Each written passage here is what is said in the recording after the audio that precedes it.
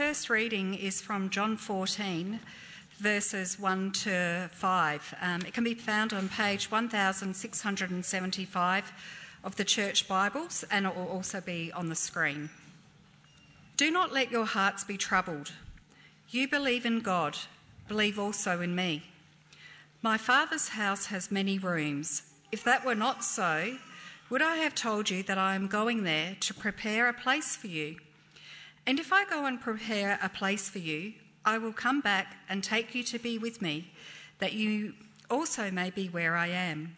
You know the way to the place where I am going.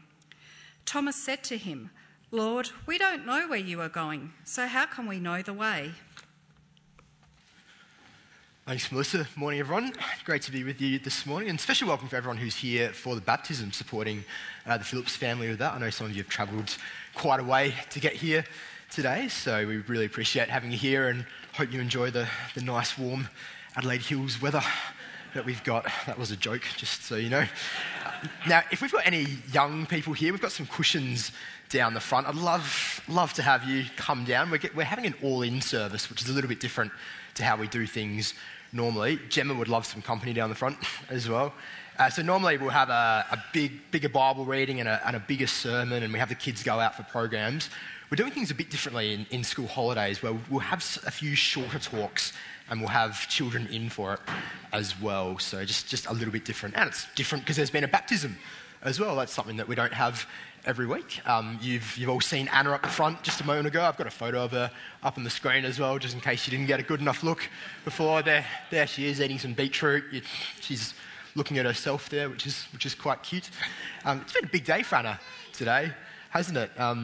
Anna getting baptised, and it's really exciting having a young person like Anna, just because there are so many possibilities of where she might end up in life, so many places she might end up. But as we've heard today, there's only one place really that Cam and Maren really want her to end up eventually. Maybe not too soon, but eventually somewhere down the track.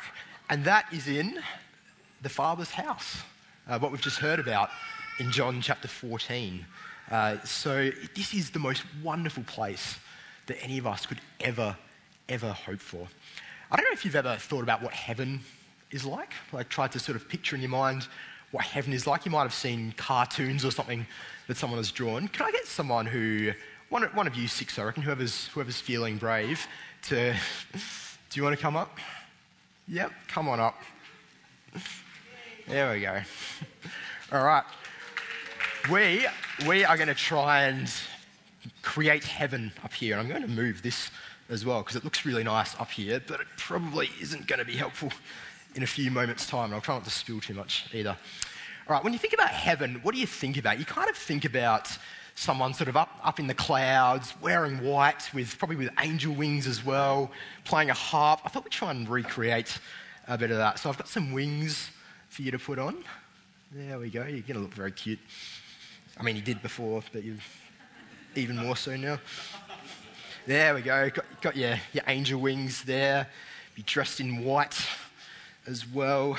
This didn't go as smoothly as I thought it would at 9, but we'll see how it goes at 11.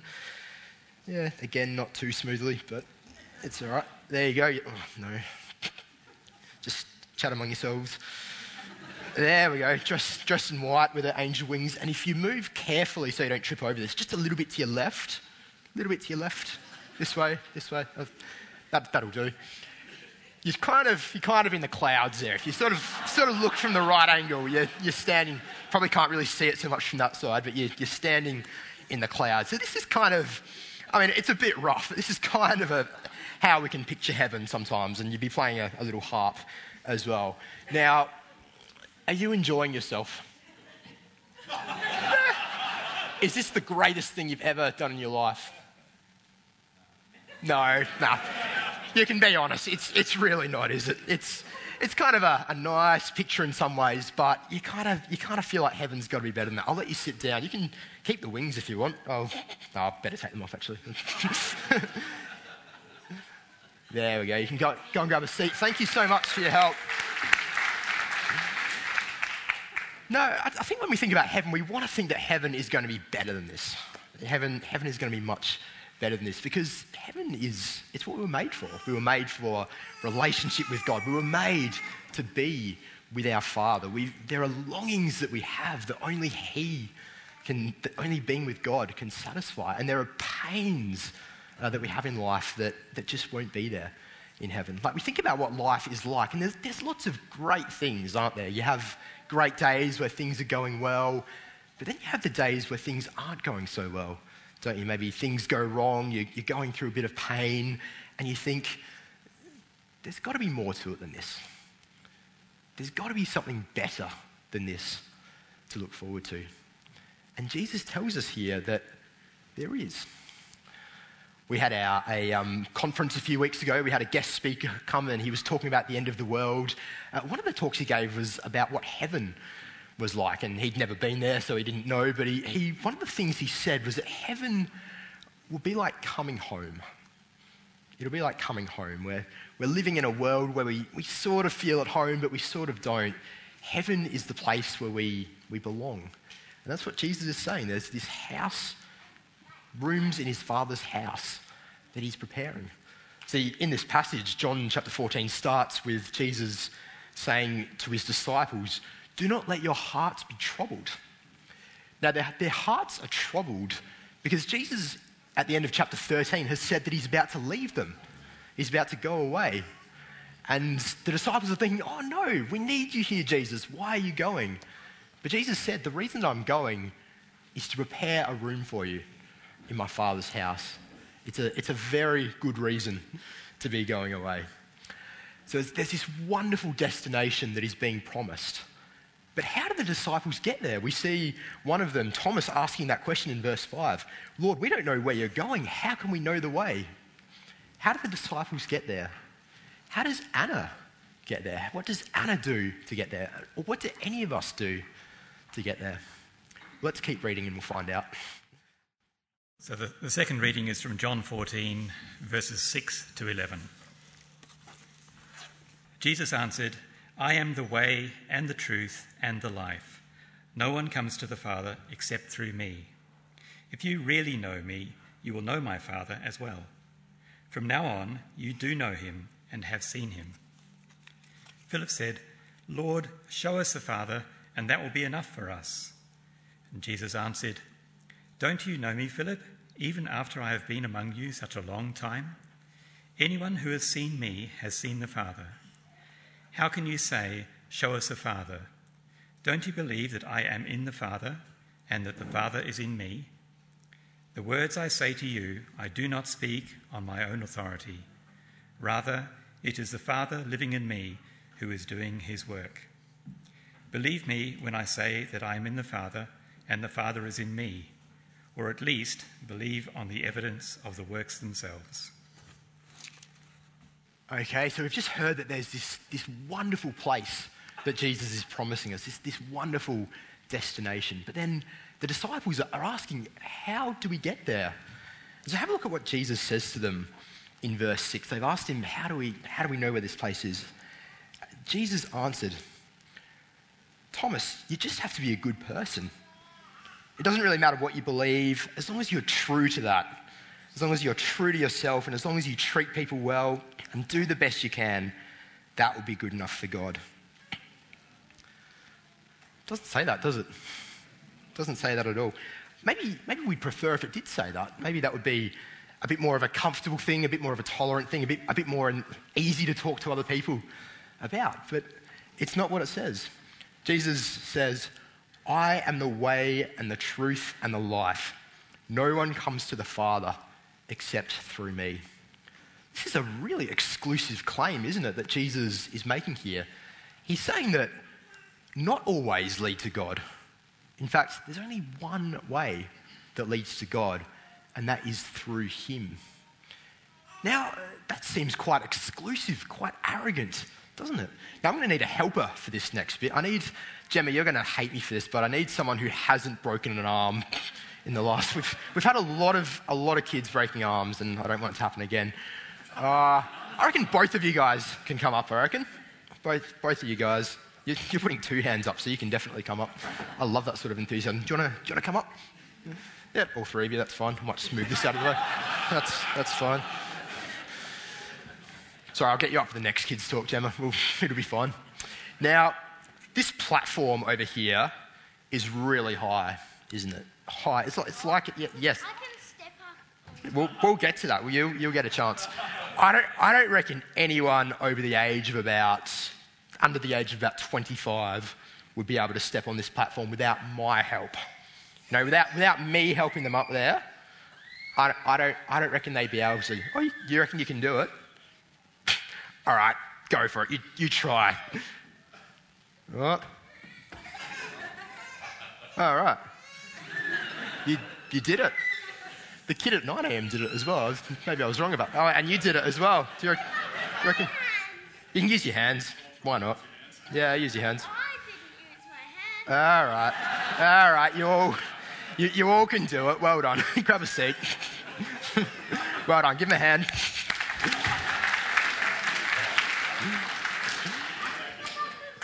The point is, though, that how arrogant is that of me to say that I'm the only way that people can get onto that platform? All right, just settle down. I've got to read off those notes.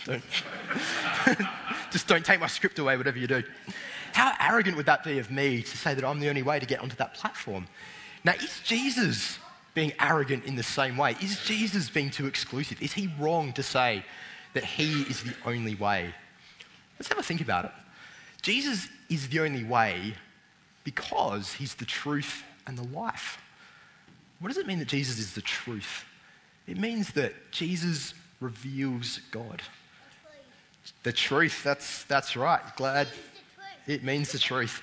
Jesus reveals God to us. Jesus speaks the words of God and he does the work of God. Jesus shows us who God is.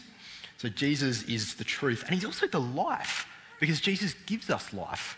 And that's what we've been celebrating with the baptism up here. It's what Cam and Maren and Chris have talked to us about, that Jesus gives us life through his death and resurrection. See, God is perfect. God has absolutely nothing wrong with him. His house is perfect and clean and tidy and everything. But we know that we aren't. We know that we aren't perfect at all. We know that there are things we've done wrong. We're messy, looking at me, not at them. We're messy people. And how can we come to our Father's perfect house when we're messy? Well, the thing is that Jesus does exactly what the baptism that we've just seen symbolises, that Jesus has washed us clean. Jesus, by dying for us, took our messiness on himself, which means that we arrive to our Father's house not messy but clean, that we're able to come into our Father's house and have fellowship with God. Jesus has taken away everything that was wrong with us if we've put our trust in him. What wonderful news. And Jesus didn't just die, he was raised back to life as well. He was raised back to life and he has gone to prepare a room for us. What wonderful news. So Jesus is the only one who shows us God, and Jesus is the only one who gives us life. And that is why Jesus is the only way. Now, you still might be thinking, is this a bit exclusive? Is this a bit arrogant still? Isn't it arrogant for people to say that Jesus is the only way? Well, I reckon it's not arrogant. It's actually really humbling to believe this. So I want you to imagine something. I want you to imagine 5-time Olympic gold medalist Ian Thorpe is in a boat. And with him in that boat is my 84-year-old grandmother who has never been able to swim in her life. You probably know what Ian Thorpe looks like. You probably don't know what my grandma looks like. Use your imagination. I don't think they've ever been in a boat together, so I'm having to use my imagination as well. They're out on a boat. They're in the middle of the ocean. There's no land for hundreds of miles, and the boat sinks. And at that moment, they're both in trouble, aren't they? I mean, it doesn't matter whether it's my grandma who can't swim at all or Ian Thorpe who's a great swimmer. They're way too far from land to be able to save themselves. But what if a rescue boat is coming next to them at the same time, and as their boat is sinking, the rescue boat comes along and rescues my nana, rescues Ian Thorpe, gets them on the boat? I don't reckon Ian Thorpe would be walking along the boat going, gee, all that swimming and all those Olympic gold medals came in handy. That's why I'm alive. No, it doesn't matter whether it's the great swimmer or the terrible swimmer. Neither of them have saved themselves. They've been rescued by someone else. And that's the message that we have here, that we're not saved by great things that we do. We're saved by what Jesus has done for us. There's really nothing arrogant about that at all. And it's also comforting as well, because if there was a way to God apart from Jesus, it would have to involve us being good enough, wouldn't it? It would have to involve us being good enough to please God, which means that there's some standard that God is calling us to. But how would we ever know? How would we ever know if we'd done enough to reach that standard? We would be living in fear, wondering if we'd done enough. But the good news is that we don't have to wonder. We don't have to worry, because Jesus is the one who's done enough. Jesus is the way, the truth, and the life. But that was 2,000 years ago that he spoke these words. And where is he now? What does it mean now to live as followers of Jesus when we don't see him here with us? We're going to have a song now. The band is going to come up, and they're going to lead us in a song called The Way, the Truth, and the Life, which is really celebrating what we've just heard. I invite children to stay up here. This is a song that the kids can take part in. And for all of us, we can stand and sing, and then we'll hear the rest of John 14 afterwards. The third reading is from John chapter 14, verses 12 to 31. Very truly I tell you, whoever believes in me will do the works I have been doing, and they will do even greater things than these, because I am going to the Father. And I will do whatever you ask in my name, so that the Father may be glorified in the Son. You may ask me for anything in my name, and I will do it. If you love me, keep my commands, and I will ask the Father, and he will give you another advocate to help you and be with you forever, the Spirit of truth. The world cannot accept him, because it neither sees him nor knows him. But you know him, for he lives with you and will be in you. I will not leave you as orphans, I will come to you. Before long, the world will not see me anymore, but you will see me. Because I live, you also will live. On that day, you will realise that I am in my Father, and you are in me, and I am in you. Whoever has my commands and keeps them is the one who loves me. The one who loves me will be loved by my Father, and I too will love them and show myself to them. Then Judas, not Judas Iscariot, said, But Lord, why do you intend to show yourself to us and not to the world? Jesus replied, Anyone who loves me will obey my teaching. My Father will love them, and we will come to them and make our home with them. Anyone who does not love me will not obey my teaching. These words you hear are not my own. They belong to the Father who sent me. All this I have spoken while still with you. But the Advocate, the Holy Spirit, whom the Father will send in my name, will teach you all things and will remind you of everything I have said to you. Peace I leave with you, my peace I give you. I do not give to you as the world gives. Do not let your hearts be troubled, and do not be afraid. You heard me say, I am going away and I am coming back to you. If you loved me, you would be glad that I am going to the Father, for the Father is greater than I. I have told you now before it happens, so that when it does happen, you will believe. I will not say much more to you, for the prince of this world is coming. He has no hold over me, but he comes so that the world may learn that I love the Father and do exactly what my Father has commanded me. Come now, let us leave. All right, so we've heard about this wonderful destination that Jesus has promised us. We've heard that Jesus is the one way to get there. And we also see that we're not travelling alone on the journey either, that Jesus is with us. He's with us by his Spirit. We see in verse 18 there, Jesus tells his disciples, I will not leave you as orphans. I will come to you. And so the Father and the Son both live in us through the Spirit if we've put our trust in Jesus. This is the great message that we're seeing here. Have a look at verse 20 there. Jesus says, "On that day you'll realize that I am in my Father and you are in me and I am in you." So we're drawn into this loving relationship that the Father and the Son have had for forever beforehand. We are drawn into that. We come to know them in that way. So what wonderful news that is.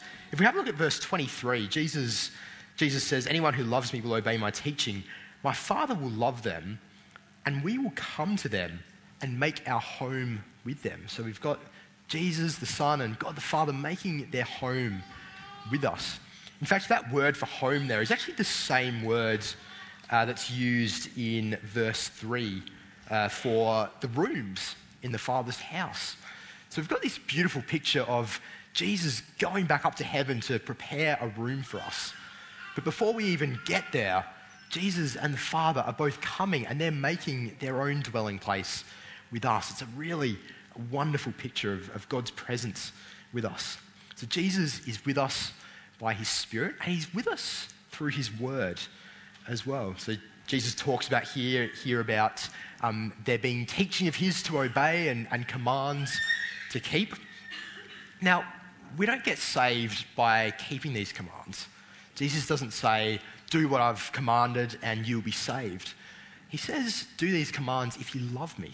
So if we've responded to what Jesus has done for us, if we're thankful for that, if we love him, we will follow these commands. We will obey this word that he's given to us.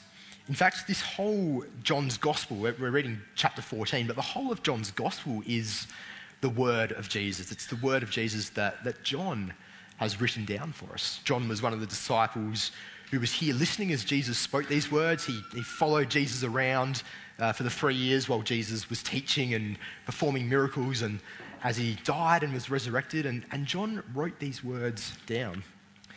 Now, I don't know if you're the sort of person who likes to read biographies or autobiographies, that sort of thing. I quite enjoy it from time to time. I like reading about different people and what they've done. You tend to find when you're reading a book like that, there's always, either at the end or at the start, there's kind of a hook that they try and give you where they sort of say, "This is what I hope you've got out of this." Like, "I hope this book has inspired you to do greater things," or "I hope this book has given you fresh insight into a misunderstood sporting person," or something like that, trying to sort of say what we want this biography to achieve. Well, John's Gospel has one of those as well. We see towards the end of John's Gospel, in chapter 20, verse 31, there's a slide for that. John gives the reason for why he's writing this Gospel.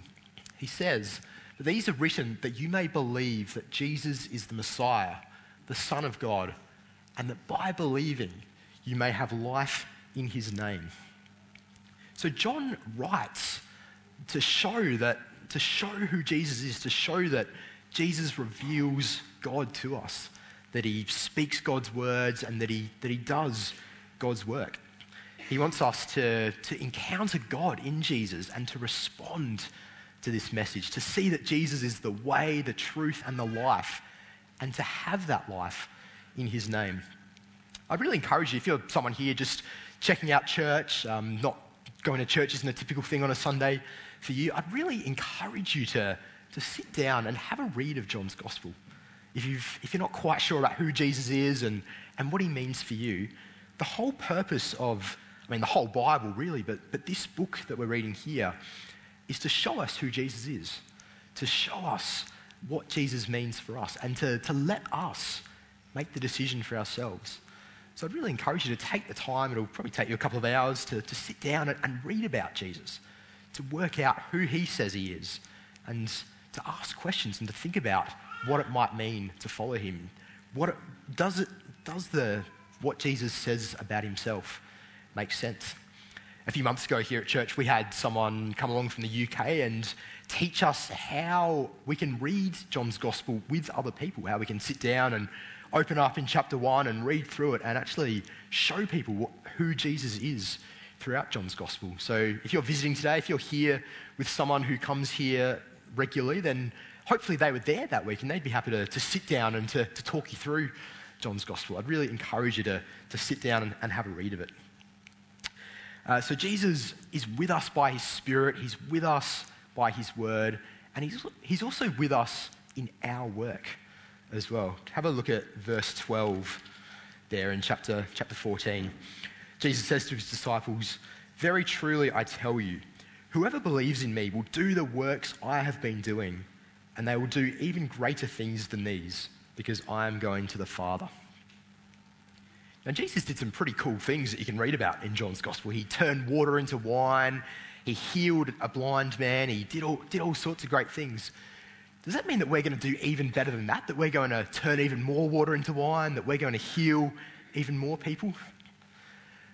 Well, the main work that Jesus has, Jesus' work, is to show us God. It's to do his Father's work, to show us who God is. And that's the work that he's given to us as well.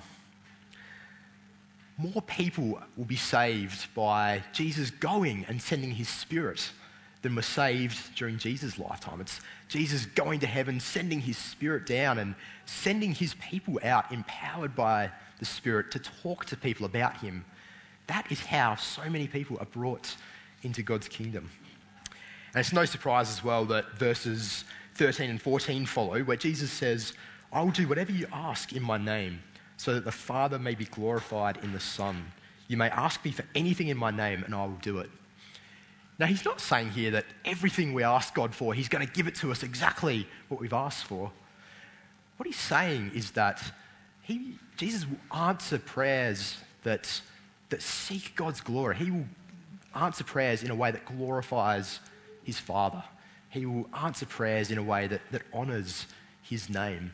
And given that it's come right after this verse 12, I think it should really fill us with confidence as we pray for people that don't yet know Jesus, people who haven't yet recognised that Jesus is the way, the truth, and the life. This is a message that isn't just for people who are Christians now. It is a message for everyone to hear and to respond to. It's a message that Jesus wants people to respond to. God is glorified as people realise who Jesus is and accept the life that only he can offer. So I'd really encourage you, if you're here this morning as a follower of Jesus, I'd really encourage you to pray big, to pray boldly, to think about the people in your life who you'd love to see come to know Jesus, and bring them before God, bring them consistently before God in prayer, and pray that he would do mighty works through that. Just think what God can do as we as a whole church commit to praying together for those that don't yet know Jesus. We have a wonderful home on offer. We have a wonderful Father waiting there for us.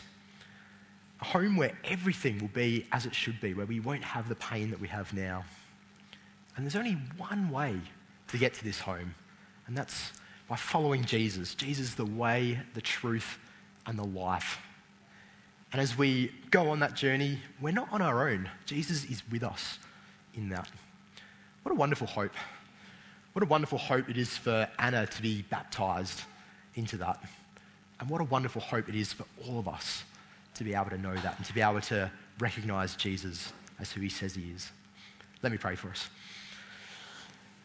Heavenly Father, we give you great thanks that Jesus is the way, the truth, and the life. Help us to recognise in our everyday life what that means, to see that in Jesus we see every part of who you are, that we see your words and your works done through Jesus.